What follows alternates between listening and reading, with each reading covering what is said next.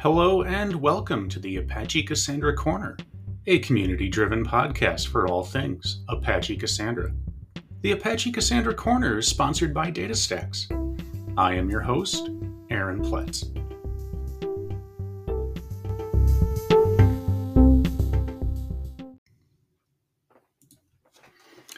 So today I was asked an interesting question in relation to the Angel Hack Hackathon that a few of us have been helping out with here at DataStax.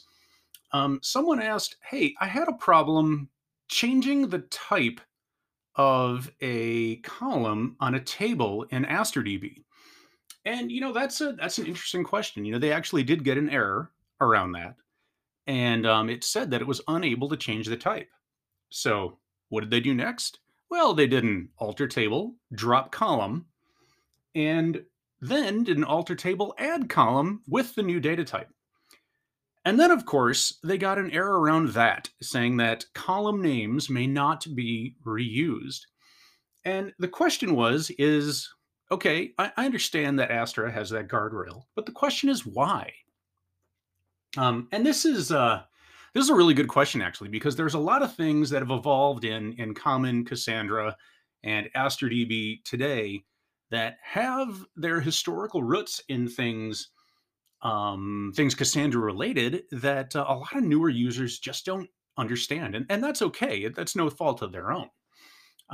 Gone are the days of, Cassandra 1.0, where we're creating column families and we're specifying comparators and validation classes for our columns.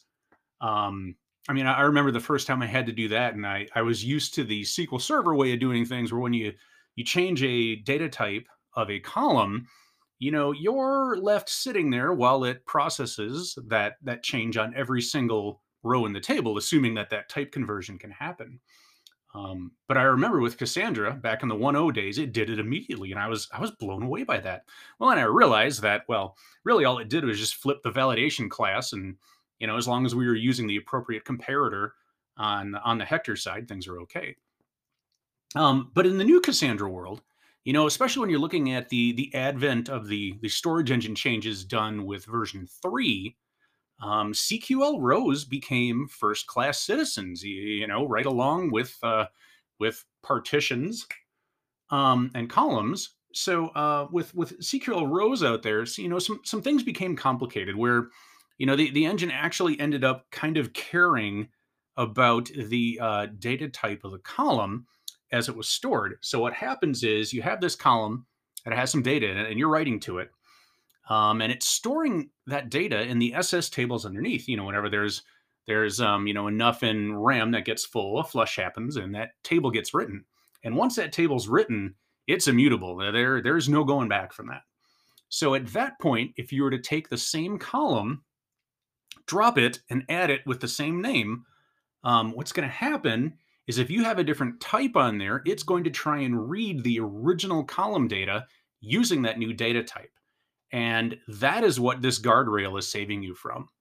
So, case in point, when you're altering a table in Astra DB, there are some guardrails. You can only rename clustering columns in the primary key. You can't change the data type of a column. And you can't add a column with the same name as an existing column, but with a different data type.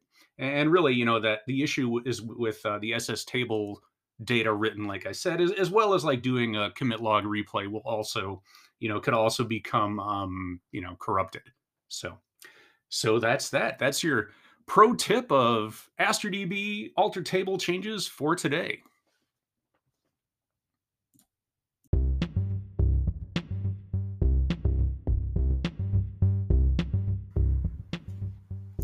And that's all for today. Thank you for listening to the Apache Cassandra Corner.